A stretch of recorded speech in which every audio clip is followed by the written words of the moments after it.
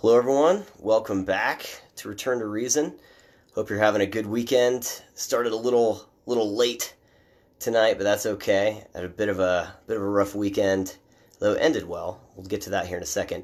You're gonna want to, if you're listening to this later, you're gonna want to skip. I'm gonna talk about football for a few minutes here, so you can skip ahead to get to the stuff that's not that.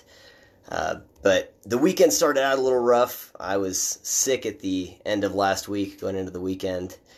We got it actually. So my wife was sick, I was sick, and our 7-month-old was sick. We got it from her. We don't know how she got it, but I've never never seen like a sick baby like this before, but just covered in snot. And my wife took a picture. She had like an actual snot bubble in her nose. It was super funny. So she got us sick, and then just as I was starting to feel a little better last night, I had a bowl of cereal before bed, and I went to like drink the milk, and I had it close to my face for the first time, and I'm like, oh my god, it was super sour milk, and I thought the cereal tasted a little weird, but I just didn't notice it because I was crazy tired, and so yeah, I was like doubled over on the couch in the fetal position, eating like leftover candy canes from Christmas, trying to get the taste out of my mouth. But I'm feeling better now. I'm good now, and whatever quality I was feeling physically in my being from being sick, from getting past drinking sour milk, which actually was before it even expired, so I don't know what's going on there. Anyway, that same nourishment has reached my soul from the Chiefs game against the Houston Texans. I don't know if you watched this game, but at the very beginning of it, Chiefs were down 24-0. They were playing so bad.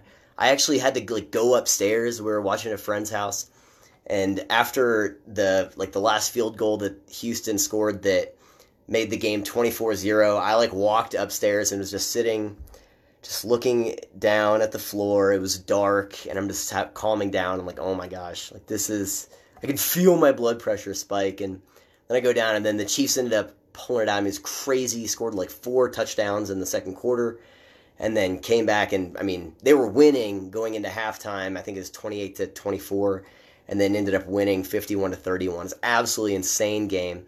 And Tennessee beat the Ravens the day before, and so the Titans are coming to Arrowhead to play the Chiefs next weekend. It'll be a crazy good game. Ryan Tannehill's been on fire. So anyway, needless to say, I had the physical illness and wasn't feeling good, and then I was really just kind of down in the dumps after watching the first part of that Chiefs game, and now all is well in the universe, at least for the moment, for the time being. So at least until I watch the Democrat debate on Tuesday, then of course everything will go back to being a dumpster fire. But anyway, all that to say, I hope your weekend's going well, hope everything's going good. We got a lot to talk about tonight. I'm going to give some brief updates on the Golden Globes and this article I read on NBC about how this new strategy California is taking to fight homelessness. It's not really a new strategy.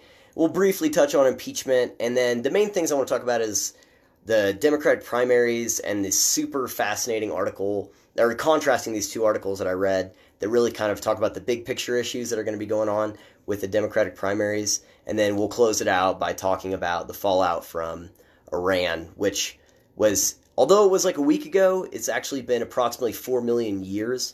So a lot of stuff has happened. So anyway, the Golden Globes, one of the things I talked about last week was I was kind of excited about how Dave Chappelle he got the Mark Twain Award for comedy. It's an annual award. He received that this week. I couldn't find a whole thing about it on PBS's YouTube channel or anything, but I'll put a clip to that. So I was excited about Dave Chappelle, even though he got a lot of crap, still being honored with this prestigious award for humor. And then that Ricky Gervais was still going to be hosting the Golden Globes, which was last Sunday, even though he's gotten a lot of crap on Twitter. And he came out and was like, yeah, F this, I don't want to do this anymore, so let's just burn the whole thing down. Roasted Hollywood, and I read a brief snippet of it last week. And honestly, what was pretty crazy about it is that he was largely praised for it afterwards. I was interested to see, like, okay, how many, think pieces in Vice or Vox or whatever were going to be posted about it afterwards. And they were pretty minimal, to be honest. And, even though he got out there and said, don't do your political thing, no one cares about your politics, just accept your award and get off there, And yeah, there were still a lot of celebrities that got up and did that. Sacha Baron Cohen did. He was talking about how Facebook supports Nazis, whatever. Patricia Arquette, Michelle Williams, others, they still did their thing. But I think Ricky Gervais still came out on top. And what's funny is that they just recently announced, I think it was just yesterday, they said that Tina Fey and Amy Poehler are going to be hosting the Golden Globes next year. So, I mean, mission accomplished for him. He's like, I'm done, I'm not doing this anymore. And it feels like a big win all around. So he got to roast Hollywood. He was largely praised for it. On Twitter, he kept doing his thing. He's like, look, this is all in good fun. Take it or leave it, whatever. And Tina Fey and Amy Poehler are hilarious, so I think they'll do a good job next year. Not that I'll watch it, but I'll watch highlights, So I think it was a win for everyone generally. I think it is a win for everyone that doesn't like cancel culture, everyone that's opposed to, kind of the censorious nature, and especially the grandstanding that a lot of people in Hollywood do, which is what he called out. And I think it's a win for us because I think we're still going to have hilarious hosts for the Golden Globes so we can watch clips of next year because, again, Tina Fey and Amy Poehler are awesome. So we'll see how that goes. So, but all in all, if you haven't watched like Ricky Gervais's whole 8-minute opening, it's super funny. You can find it on YouTube. I would highly recommend it. It is hilarious stuff. So, all right, that's all of that. So there was this thing I had no intention of including this, but I saw this news article from NBC that I just had to talk about. It popped up on my phone today, and I was like, oh my gosh. And since I've talked about the homeless crisis in California before, and this article touches on that, I was like, okay, I have to at least mention it. So there was this article on NBC News that talked about how Gavin Newsom, the governor of California, he's got this brand new amazing strategy to fight homelessness in California. All right, you ready for it? It's brand new, never been tried before. Throw money at it. Wow, amazing stuff. So here's some NBC News. So he's trying to get California state lawmakers to funnel $1.4 billion into more programs to alleviate homelessness. I'm sure it'll work out great. So here's the quote from NBC's article. The proposal was met with measured enthusiasm from advocates and officials who said they were grateful for the additional resources, but acknowledged it would not be enough to get the 151,000 homeless individuals in California off the streets. 151,000, that's crazy. Anyway, quote, it covers the major direct issues related to homelessness, shelter, housing, social services, said Nan Roman, president and CEO of National Alliance to End Homelessness based in Washington, D.C. Whether it's the right amount of money, I can't say, but it seems like it's hitting the right things. I don't notice anything in there about, arresting people or outlawing crapping on the streets, but I guess those aren't big issues in their mind. Solving homelessness is the top priority for Angelenos and people across California, and our state budget ought to reflect that urgency, Los Angeles Mayor Eric Garcetti said in response to Newsom's announcement. Los Angeles County experienced a 12% increase in homelessness over the same period, putting the population at around 59,000. Although Garcetti believes we always need more, he is grateful for the possibility that additional money will be set aside to battle the epidemic, spokesman said. Now, one thing NBC doesn't talk about in this article is the fact that 12% increase that Los Angeles saw in homelessness that brought the population up to 59,000, that same year, Eric Garcetti and the city of Los Angeles spent $619 million to end homelessness with the same types of programs that Gavin Newsom is proposing for all of California, and it went up by 12%. So, of course, they're not going to mention that, but I just think it's hilarious. It's like, what's the definition of insanity again? Oh yeah, trying the same thing and expecting different results. So, one thing to pay attention to, assuming we still even have a country next year at this time, is what the population of homeless people will be in California after they've spent even more money on this issue.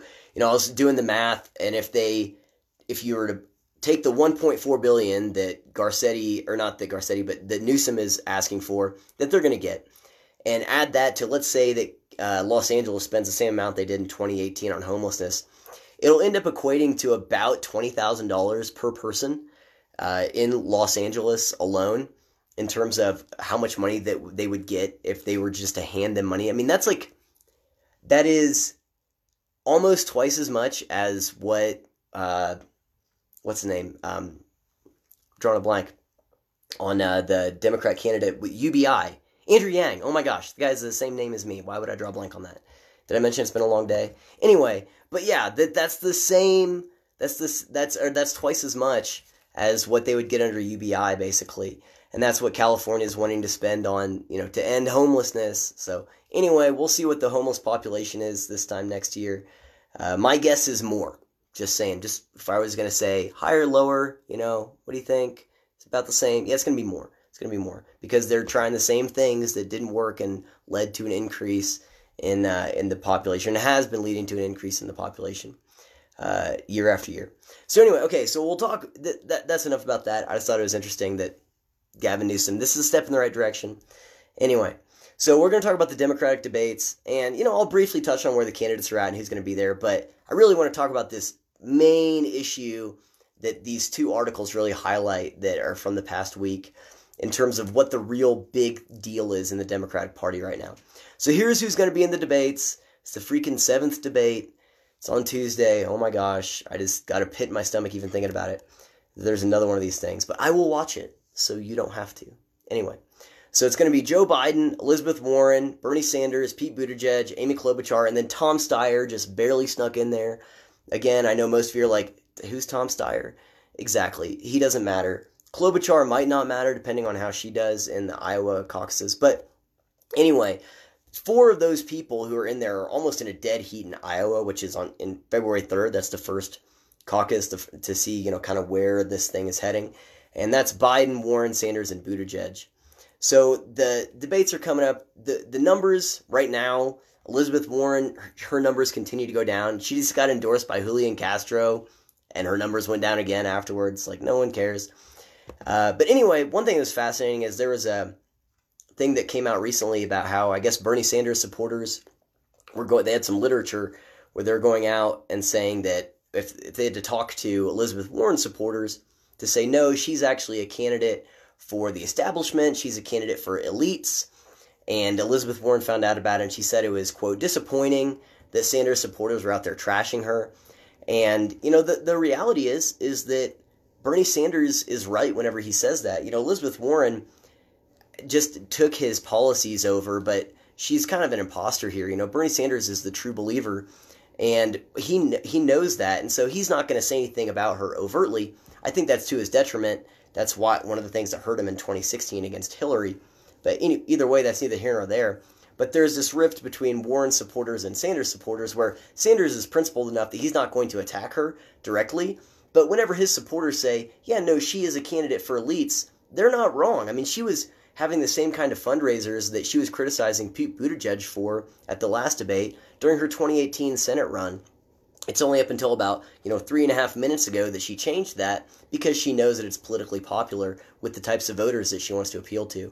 So either way, so there's a rift between Sanders and Warren supporters there, and that kind of helps shade a little bit of the rift we're going to hopefully see going into this debate on Tuesday, but that is really the big deal debate in the Democratic Party right now. So here's an article from the Daily Beast that I kind of want to briefly mention, and then we'll get into the real meat of it. And this article was about how Obama land supporters hate Bernie Sanders. So this kind of shades a little bit of what we're going to be talking about. Quote, if you read between the lines of what Sanders folks are saying about the rationale of his candidacy, it's based on their belief that Barack Obama was not progressive, one former senior Obama campaign staffer told the Daily Beast. There is a fundamental flaw in the Sanders candidacy relative to the Obama coalition, and it's because they've continually undermined President Obama. Privately, Obama reportedly acknowledged problems with Sanders' vision for the country. In November, Politico reported that the former president once said that if it looked like the senator, talking about Sanders, were close to winning the nomination, he would speak up in some capacity to help that, or to stop that from happening. End quote. Now, Obama went on to say publicly, look, I would support whoever the candidate is, but that's a real thing. That there's this rift where there's these people in Obama land, which you could say represents kind of where the establishment Democrats are now. That would have been considered the more radical wing of the party in 2008 whenever he was elected, but that's kind of where the establishment is now. And the people on the progressive side of Bernie Sanders. And so notice that they say that Obama has acknowledged Sanders' problem, or Sanders' vision for the country being a problem. So think about that word vision, how I've talked about this in the past, of there is a fundamental difference of visions happening in the Democratic Party right now. And so whether it's this thing between Warren and Bernie Sanders, or Obama and Bernie Sanders, or this AOC and Joe Biden thing we're about to get into, this is the real problem, is that the left is split in a real and substantive way that some of them are starting to acknowledge, but there's a lot of them that are slow to wake up to it. And at the end, this is kind of a tug of war that really only one side is going to end up coming out on top. So I want to contrast these two articles. One of them is from The Hill, and the other one's from this publication called Jacobin, but we'll get into that here in a minute, that underlines the main issue here and how there are some that are just totally in denial about it and some that are at least being honest about it. So this is the piece from The Hill, and it's about this issue, but how the Democratic conundrum is: build a coalition, or do they want to have a movement?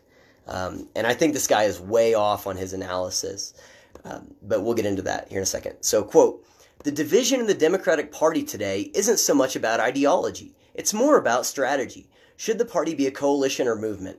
So that main premise there is where I think this guy is so far off that he's just deluded in that assessment. But anyway, what's the difference? A coalition brings together voters with diverse interests who agree on one thing: President Trump has to go. There's just one test. If you support the party's candidate for whatever reason, you're one of us. No further questions. Supporters of a movement are expected to agree on everything. For the conservative movement, that means the entire conservative agenda, from taxes to abortion to immigration to climate change. Disagreement on anything, and you can be declared a heretic and expelled from the movement.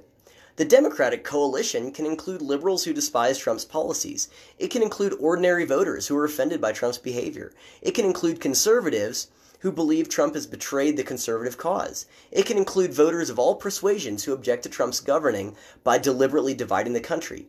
Now, that's how it concludes. I think this guy is completely out of his mind whenever he says that this idea that there is only a movement on the conservative side and not on the left, and how, there is, I love this quote here. He says, if you disagree on anything, you're declared a heretic and expelled from the movement. Like, if you had to say which side of the political spectrum right now, that there's this notion of these purity tests, right? What has Pete Buttigieg talked about? What has Obama talked about of these purity tests? What side is it on? What's the issue in the rift in the Democratic Party between, the progressives, the Bernie Sanders wing, and the more moderates, the centrists, the establishment Democrats? And so for him to say that this is something that is exclusive to the right or unique to the right, I think is absurd. Now, one thing I will say is that does exist to some degree on the right. I found out about this a couple months ago. I didn't really know much about the alt-right presence on the internet, and I had one day where I managed to piss off socialists on the left and these alt-right dudes. All of a sudden I had these guys with frog avatars, piling on me on Twitter because I just read a tweet that was overtly racist, and I'm like, this is garbage. And then all these Groyper alt-right dudes are piling on to me, and I'm like, what is this? And so, there's this America First, these, Nick Fuentes, these trolls that are basically, they say America First, but they're a bunch of white nationalists. They go and disrupt like Turning Point USA events and stuff like that. So there is this group on the right that does have that kind of purity test, although the word purity is something that I would use very loosely there, where they say you have to check every box. But they have no mainstream presence whatsoever. That's why they don't like when someone like Peter Thiel gets up on the stage at the RNC in 2016, because he's a gay dude, but he's up there endorsing President Trump. And so that is on the right, but it's not a mainstream presence.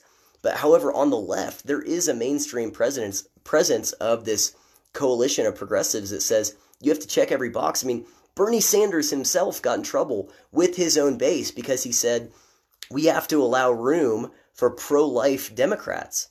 And there was a bunch of people on the left who were super pissed at him for saying that. So, and whether it's that or Pete Buttigieg saying there's purity tests when it comes to fundraising, or Obama saying we can't have these purity tests, like that is the main issue on the left. And for there's still Democrats like the one who wrote this in The Hill who are absolutely delusional about that. And the longer it takes for them to wake up, I think the slower they are going to be to realize that only one group is going to come out on top here.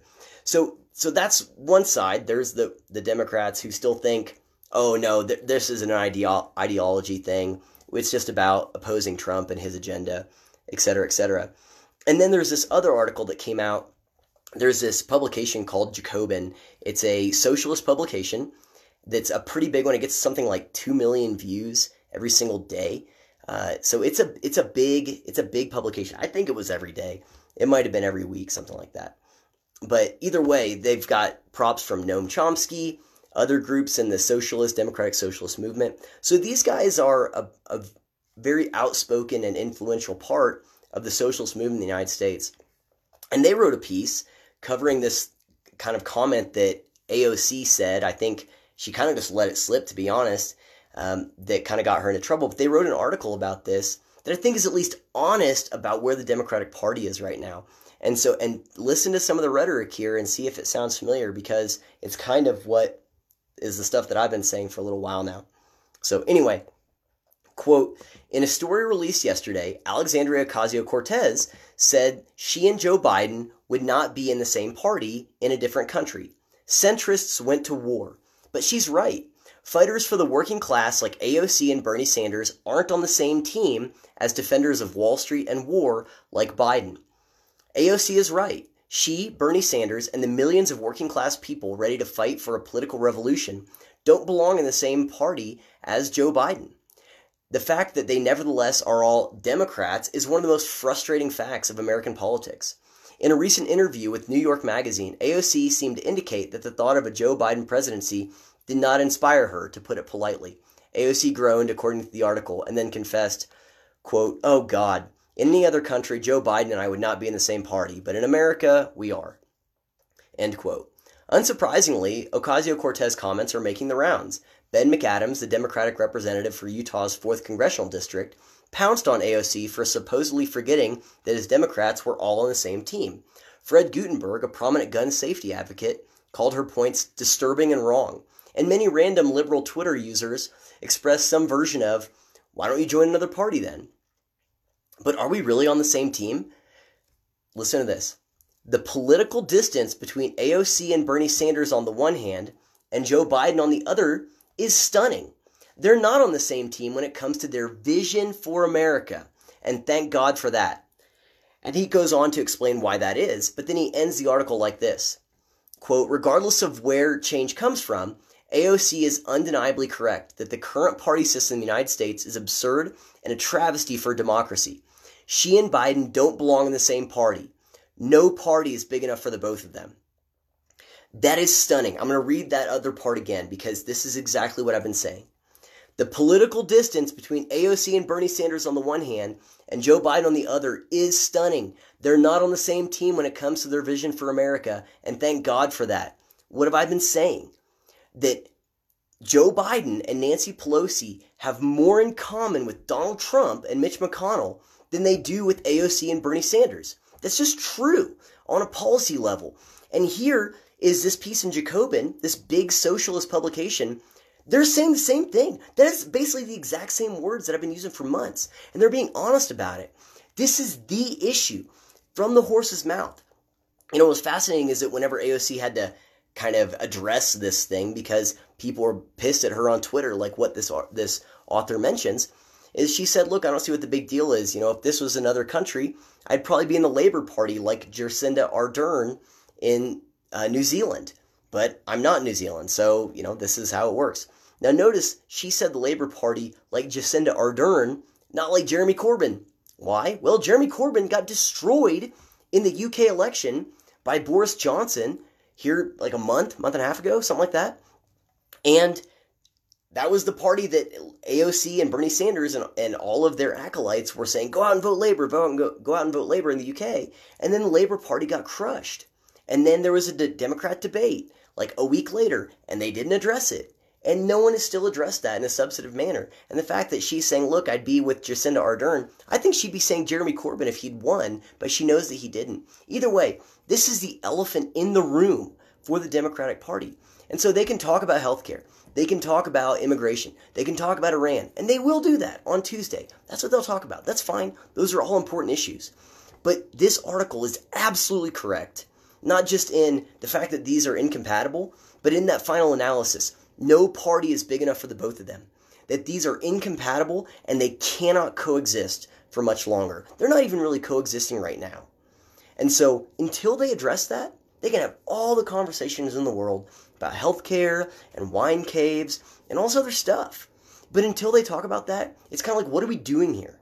What are we doing here? And I'll put a link to it in the description, but there's another piece about how the Democratic convention, whenever they're finally putting up their candidate and nominating who their candidate is going to be, could be a brokered convention. There could be enough candidates that have enough support from the, oh my gosh, I don't know why I'm drawing a blank. Anyway, from the primary runs, that all of them could be equally viable for the nomination. So either way, that could happen. And so this thing could spill over in a real substantive way whenever the Democrats go to nominate who their candidate is. And guess what? There's a lot of progressives that are rightfully pissed off about what happened with Bernie Sanders in 2016.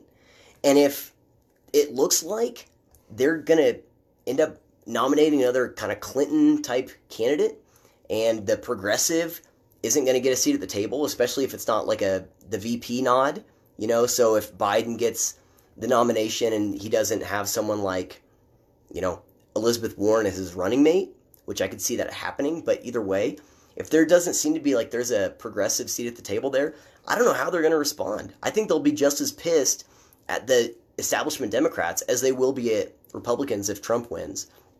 So this is the thing they have to address. They're not going to, I hope they do on Tuesday. They're not going to. They haven't addressed the too far left stuff so far. I hope they do. But until they do, it's a waste of time, because I think that this guy's right. This party cannot exist with both of these visions operating at the same time. It's like trying to run two different computer programs at once that are it's two operating systems. They're trying to do two different things. You can't do it. And so until they address it, I don't know what we're doing here. There's another thing that's really interesting that I want to just briefly touch on, that I'll put the full article link here. It's from The Atlantic about this other issue that the Democratic Party is having. I think it's worth talking about because of how interesting it is. Again, I'm not going to give any much commentary on it, but it's pretty fascinating. So this article is about this other swing voter, and they basically talk about how whenever people think about swing voters, they think about people in the middle, mostly whites, and how there's this other swing voter that's being ignored, and they're saying like non-whites, minorities, but the author then goes on to basically just talk about how it's like the black base of the Democratic Party, and how this is this other swing voter. And the article's super long, it's definitely worth reading because it's really interesting. But this one quote I think is worth talking about, or at least mentioning, because it again underscores this issue in the party right now that they need to address. So anyway, when they talk about the other swing voter, he's saying basically black voters. Anyway, quote, "As individuals, the other swing voter is similar to the white swing voter. While the white swing voter assesses the Republican and Democrat and decides whom to vote for, the other swing voter assesses the Democrat and decides whether to vote." And so this is another issue that the Democratic Party is having, is that they're bleeding minority votes right now. They just are. I think that's probably one of the reasons reparations has been such a big thing that they've been talking about, because we have the most historic unemployment of blacks and Latinos right now. And so it's like, how do you fight that? Well, let's talk about reparations and how racist America is. But they're bleeding minority voters. And so the fact that there is this assumption that they have the black vote, which I think is an absurd way to think about it generally, I think is something that's going to come back to bite them in the butt. It's a thing that they take for granted. They took for granted in 2016 and they lost. And so until they address that, this guy's saying, and by the way, this was written by a black guy, and he says, look, there's this other swing voter, and it's blacks who they're going to vote Democrat, but the question isn't Democrat or Republican for them, it's will I vote or not. And so there's this whole issue of electability, of the issue of do we nominate, are the progressives going to win or are the moderates going to win? And one of the things baked into that is the appeal to black voters. That's one of the reasons Pete Buttigieg is a non-starter for the Democrats, because he has no appeal to black voters. He just doesn't. He's polling at like 0% among black voters in every battleground state. So that's another thing that the whole thing is a mess right now for them. But I think that's something they have to address, is the fact they're taking this vote for granted, and I don't know how sustainable that is. But the main thing that they have to address is this issue between the progressives and the moderates and these incompatible visions. Until they address that, I don't know what we're doing here. But I'll put a link to that other swing voter piece because I think it's interesting. It might be something we bring up later. We'll see. But anyway, okay. So impeachment, we'll briefly talk about it. So evidently Nancy Pelosi is going to send the articles of impeachment over to the Senate this week. So she's kind of caving to Mitch McConnell. So he had come out and said, look, I've got the votes. I'm not going to do what you want. I have the votes. We might just go ahead and do this thing, whether or not you send the articles over. It's a really fascinating kind of constitutional question mark territory that we're in. That's been interesting to watch it play out. But as soon as it was obvious that, one thing I said that I think that this was a good strategy on her part, but I think she kind of just let the joke go a little too long. She let it sit on the shelf until it started to rot, and it didn't so much become about what her objections were, but to what she was doing. I think that initially she was able to frame it and say, hey, I have these problems, but I think that she held on to them too long to where now it's like, well, why are you still doing this kind of thing? But anyway, so she's going to send it over there. Now, what I think she should have done was, I've mentioned this before, I think going into the holidays, she should have spent, 2 weeks, those 2 weeks saying, look, this isn't fair. We want witnesses. We want this. This is going to be a rigged thing in the Senate, yada, yada, yada. And whenever Mitch McConnell said no, I think what she should have done is, well, fine, we're not going to hold on to this, but here's what's going to happen. We're going to send it over there. They're not going to call witnesses. This is going to be a cover-up, yada, yada, yada.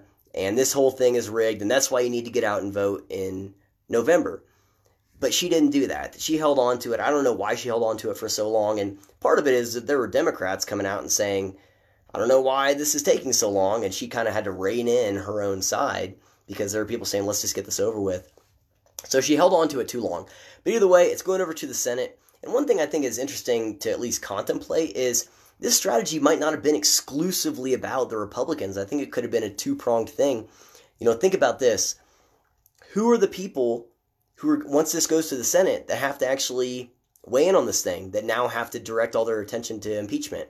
Senators. Okay, let's think about who's going to be on the debate stage on Tuesday for the Democrats. Senator Warren, Senator Sanders, Senator Klobuchar. The only people who are basically leading in the Democrat Party right now in the primaries that won't be up there is Biden and Buttigieg. And a lot of people view Buttigieg also as kind of a moderate. He's not, but they view him as that. And so I think it's quite possible that Nancy Pelosi is like part of the holding on to it could be to make it to where Warren and Sanders, who represent that progressive wing, are tied up so that Buttigieg and Biden can basically lock this thing down for the moderate side. And because Pelosi's an establishment Democrat, she is. And so she knows what she's doing here. Again, I'll keep saying that. I think she does.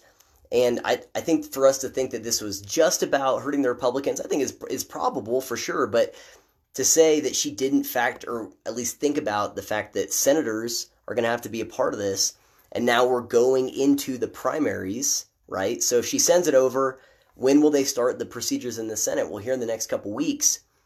When's the first primary? February 3rd in Iowa. And then we have Super Tuesday, I think, is at the end of February, beginning of March. There's a whole bunch more. And so either way, I think that it's possible, at least, that Pelosi is doing the math and thinking, okay, this will hinder the people who represent the progressive voice in our party.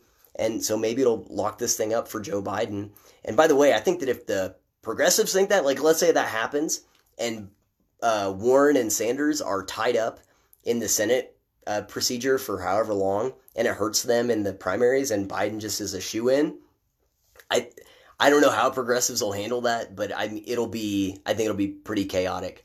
So either way, that's just something to think about. But the articles are going over to the Senate next week.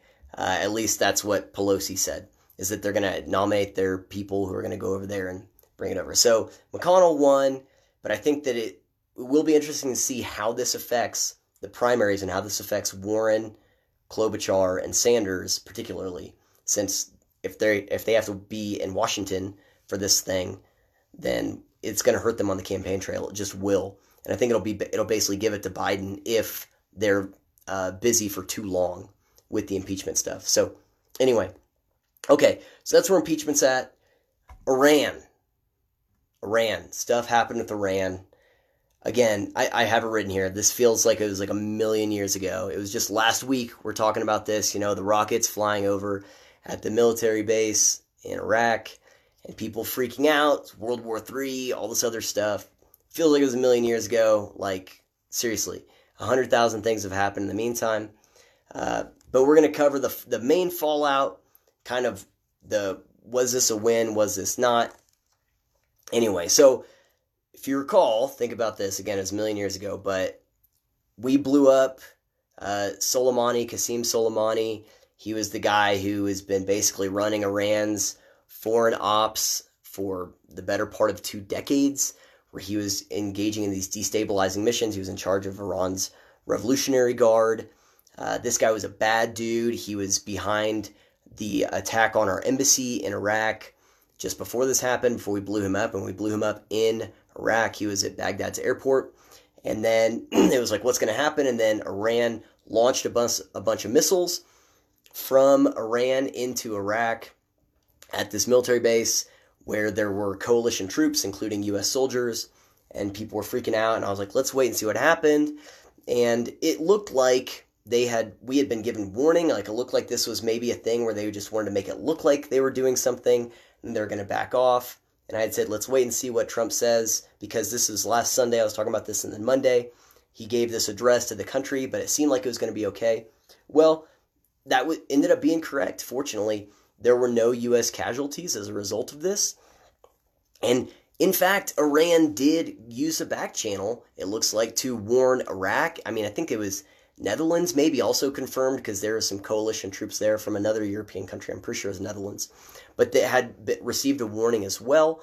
And so we knew about this. Turns out like 6 hours in advance, troops sought shelter. No one was hurt. And Iran got to, kind of say, hey, we did something. We came out and we fought the U.S., the imperialists, whatever. And, Trump tweeted out that night, all is good. Looks like no casualties. I'll address the country tomorrow. And that's what he did. On this past Monday, he came out, he gave a really short address, and he basically said just that. He spoke from a teleprompter. He did a pretty good job. He didn't take any questions. But one of the ways he ended it, he said, quote, "Finally, to the people and leaders of Iran, we want you to have a future, and a great future, one that you deserve, one of prosperity at home and harmony with the nations of the world. The United States is ready to embrace peace with all who seek it." And so it looked like he backed off. He was like, we're good. We're going to impose some sanctions. He made some comments that pissed some people on the left off, where he was like, yeah, the money they used for these rockets came from the Obama nuclear deal. And, he's not wrong. That was one of the things that was built into the nuclear deal, was they could use money on basically everything except for enriching uranium. And so that includes missile development and testing of long-range missiles. Now, it turns out what they shot at this base was basically bottle rockets. But either way, he's not wrong there. But whatever, people are going to get pissed about any attacks on Obama, so that's fine. Anyway, now one thing that was kind of funny was right after this happened, the House Democrats voted on this War Powers resolution to limit Trump's military actions in Iran for 30 days. Now, in my mind, it's like, this thing's like over, guys. Like, what are you talking about? I imagine Trump sitting there going, like, we're done, dude. Like, we're just going to do some sanctions. But either way, they got to do that and, kind of grandstand a little bit. That's fine. One thing that was funny is that Ilhan Omar was talking about how, sanctions are basically economic warfare. Now, Ilhan Omar supports BDS, which is Boycott, Divest, and Sanctions of Israel. So she's okay waging economic warfare on Israel, but not Iran. But whatever, that's fine. Ilhan Omar is going to do what Ilhan Omar is going to do. But it looked like deterrence was basically established. That's one of the things a lot of conservatives have said. And I think they're probably basically right on that it could have been really bad. And neither Iran nor the U.S. wanted to go to war. And that was one of the things I talked about last week was they have got a lot of turmoil going on in their country with these protests. They're arresting women who are dancing and putting videos on Instagram and are taking their hijabs off. They're hanging gay people. And so, they're arresting people, their own citizens, who are protesting against them because they're a theocracy. They're an oppressive theocracy. And so to think that they want to go to war with the U.S. when there's a whole bunch of people in their own country who hate their government and are protesting daily against them is absolutely crazy. So no one wanted to go to war. One thing that was an interesting just tidbit, just factually accurate, is that there were more Americans killed in the week prior to us killing Soleimani due to Iran's actions than there were after us killing Soleimani. So you would expect there to be more U.S. casualties afterwards than before, but that's, how much no one wanted to go to war as a result of this. Again, they warned us. But anyway, so the fact that, we avoided World War III allowed us to kind of focus on the bigger thing, which I can't remember if I mentioned this last week or if it was just in stuff that I had written about, but it's how there was this plane crash that happened at the same time as all these rockets were flying, and how, this is something that was like, this is obviously Iran's fault. We've got to address this. And it took them like 3 days, but Iran finally said, yeah, this is our fault. And so here's the victim count. This is pretty horrible. There were 82 Iranians, 63 Canadians, 11 Ukrainians, 10 Swedes, 4 Afghans, 3 Germans, and 3 British nationals. It's like 176 people, something like that. They were killed because, so what had happened was the U.S. has said, let's ground all flights. This airspace should be clear. Iran ignored that. So they had a plane taking off from Tehran from their own airport, and had only been in the air for just like a couple minutes. And someone from the Iranian military saw it, and they thought it was a missile. And so they fired a rocket at it, blew it up, killed everyone on board. And so the casualties from this conflict really were Iranians and some Europeans and Canadians because of the incompetence of Iran's own government. Now, in the aftermath, there were people like Democratic Representative Jackie Speier and even Tulsi Gabbard, who came out and blamed this on the president, blamed this on the U.S., and said this was collateral damage. That's not how collateral damage works. That happens whenever, if we were targeting Soleimani and let's say there was a family picnic happening nearby and the U.S. killed Soleimani and those people, that would be collateral damage. But for the Iranians to blow up a commercial airliner on accident because of their own incompetence, that's not the U.S.'s fault. That's not our collateral damage. That's Iran being an incompetent regime. But anyway, so they were trying to blame this on the U.S., and that was in the news. That it's kind of echoed like, oh, this is America's fault. But it had no legs, and there was protests in Iran as a result. It's going on right now.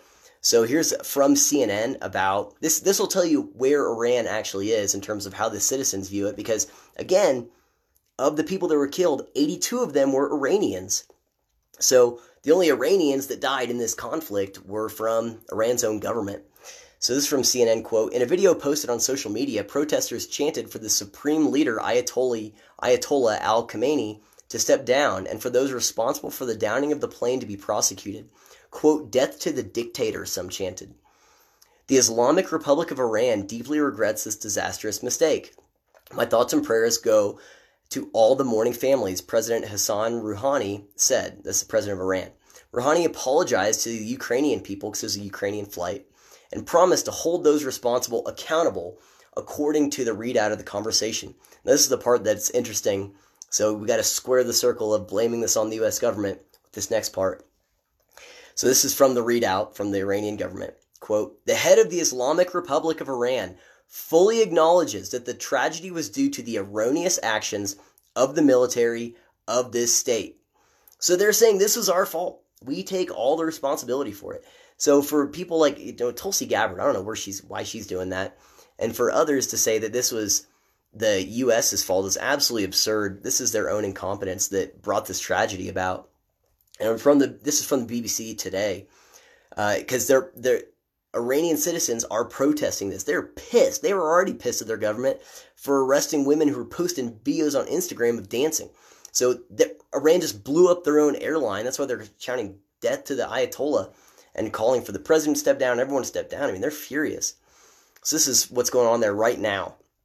This is from the BBC.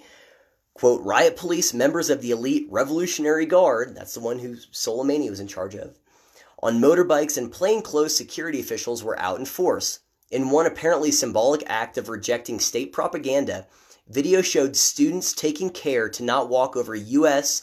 and Israeli flags painted on the ground at Shahadi Beheshti University in Tehran. In some social media clips, protesters can be heard chanting anti-government slogans, including, "They are lying that our enemy is America. Our enemy is right here." Many protesters are women. Social media footage showed clapping and chanting protesters in Tehran's Azadi Square. BBC Persian says there has been a crackdown there by security forces with tear gas fired. Those who decide to continue demonstrating will be mindful of the violence with which the security forces have dealt with protest movements in the past, the BBC's Arab Affairs editor Sebastian Usher says. So, no one is buying this idea that this plane crash, or being shot down, was the U.S.'s fault. It wasn't. Iran's own citizens are like, this is crap. Like, I mean, I don't know how much longer they're going to be able to tolerate their government because they've been protesting them so hard. But they're not buying that this is the U.S.'s fault. And they're saying, I mean, that's what they said. America is not our enemy. The enemy is right here. And there's women out there protesting. And so they're firing tear gas at them. The government is.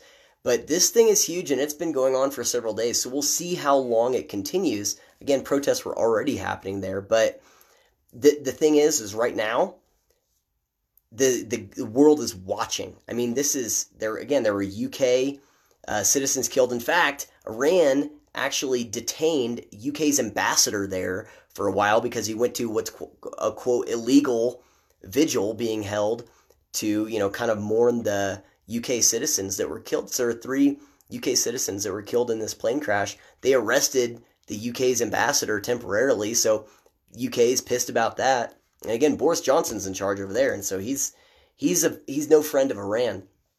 But anyway, and there were people who were saying like, oh, well, this was gonna, how's Canada gonna respond? I mean, 63 Canadians, I think it was 62. Yeah, 63 Canadians that were killed. And Justin Trudeau came out and he was like, he's mad, and Justin Trudeau, that guy is pretty far to the left. I mean, really far to the left. And so, but there are people saying now, like, this is actually probably going to give Trudeau and Trump something to be united on for once, whereas they've not been friends in the past. And so I think that this is uniting the world right now against Iran, and how they treat these protesters. People are actually paying attention now. And so this is what Trump tweeted out in Farsi, evidently. He's definitely fluent in Farsi, right? No, I'm kidding. But he did tweet this out in Farsi. Quote, "To the brave, long-suffering people of Iran, I've stood with you since the beginning of my presidency." Really? Anyway. "And my administration will continue to stand with you. We are following your protests closely and are inspired by your courage." End quote.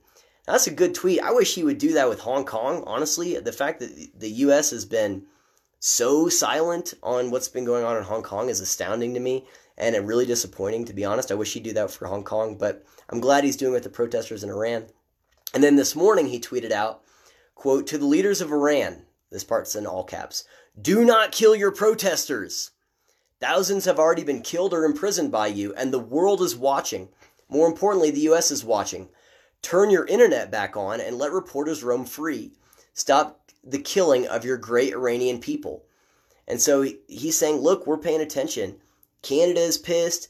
The Ukraine is pissed. The UK is pissed. Like, this plane crash has united people even more so than ever against Iran. And so I think we're going to have no problem getting these sanctions through. So they are in no position to do anything other than just keep their head down, to be honest.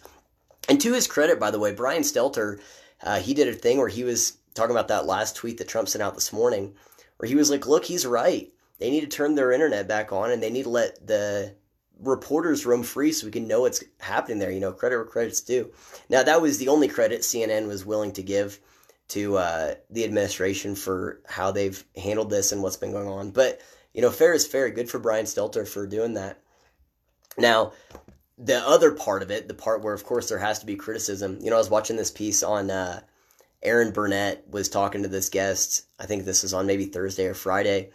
And so the official story that the U.S. put out was like, yeah, it looks like Iran wasn't trying to kill any soldiers. Now, later they were like, oh, we don't want to give the game away too much. And so, well, we had this early warning detection system really the early warning detection system was the back channel the Iranians established to say, hey, we're going to shoot some bottle rockets over there, get everyone down so we don't have to go to war.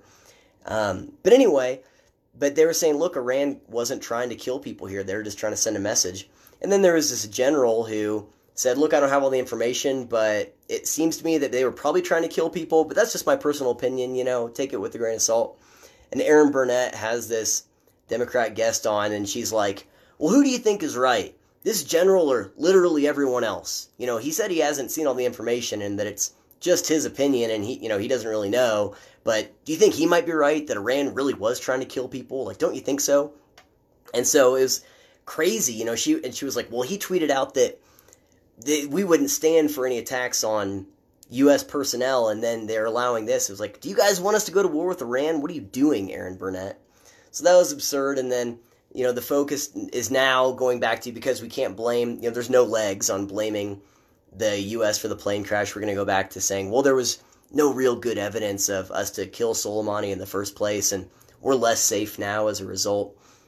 There was a piece on CNN today about how the Trump administration isn't actually giving any evidence that there was future attacks on embassies. I guess they had said, well, there was 4 embassy attacks that were imminent, and CNN's like, well, they're not giving us any evidence. It's like, well, is there not evidence enough that, Soleimani orchestrated the attack on our embassy in Iraq right before we blew him up? Like, really, guys? Like, come on.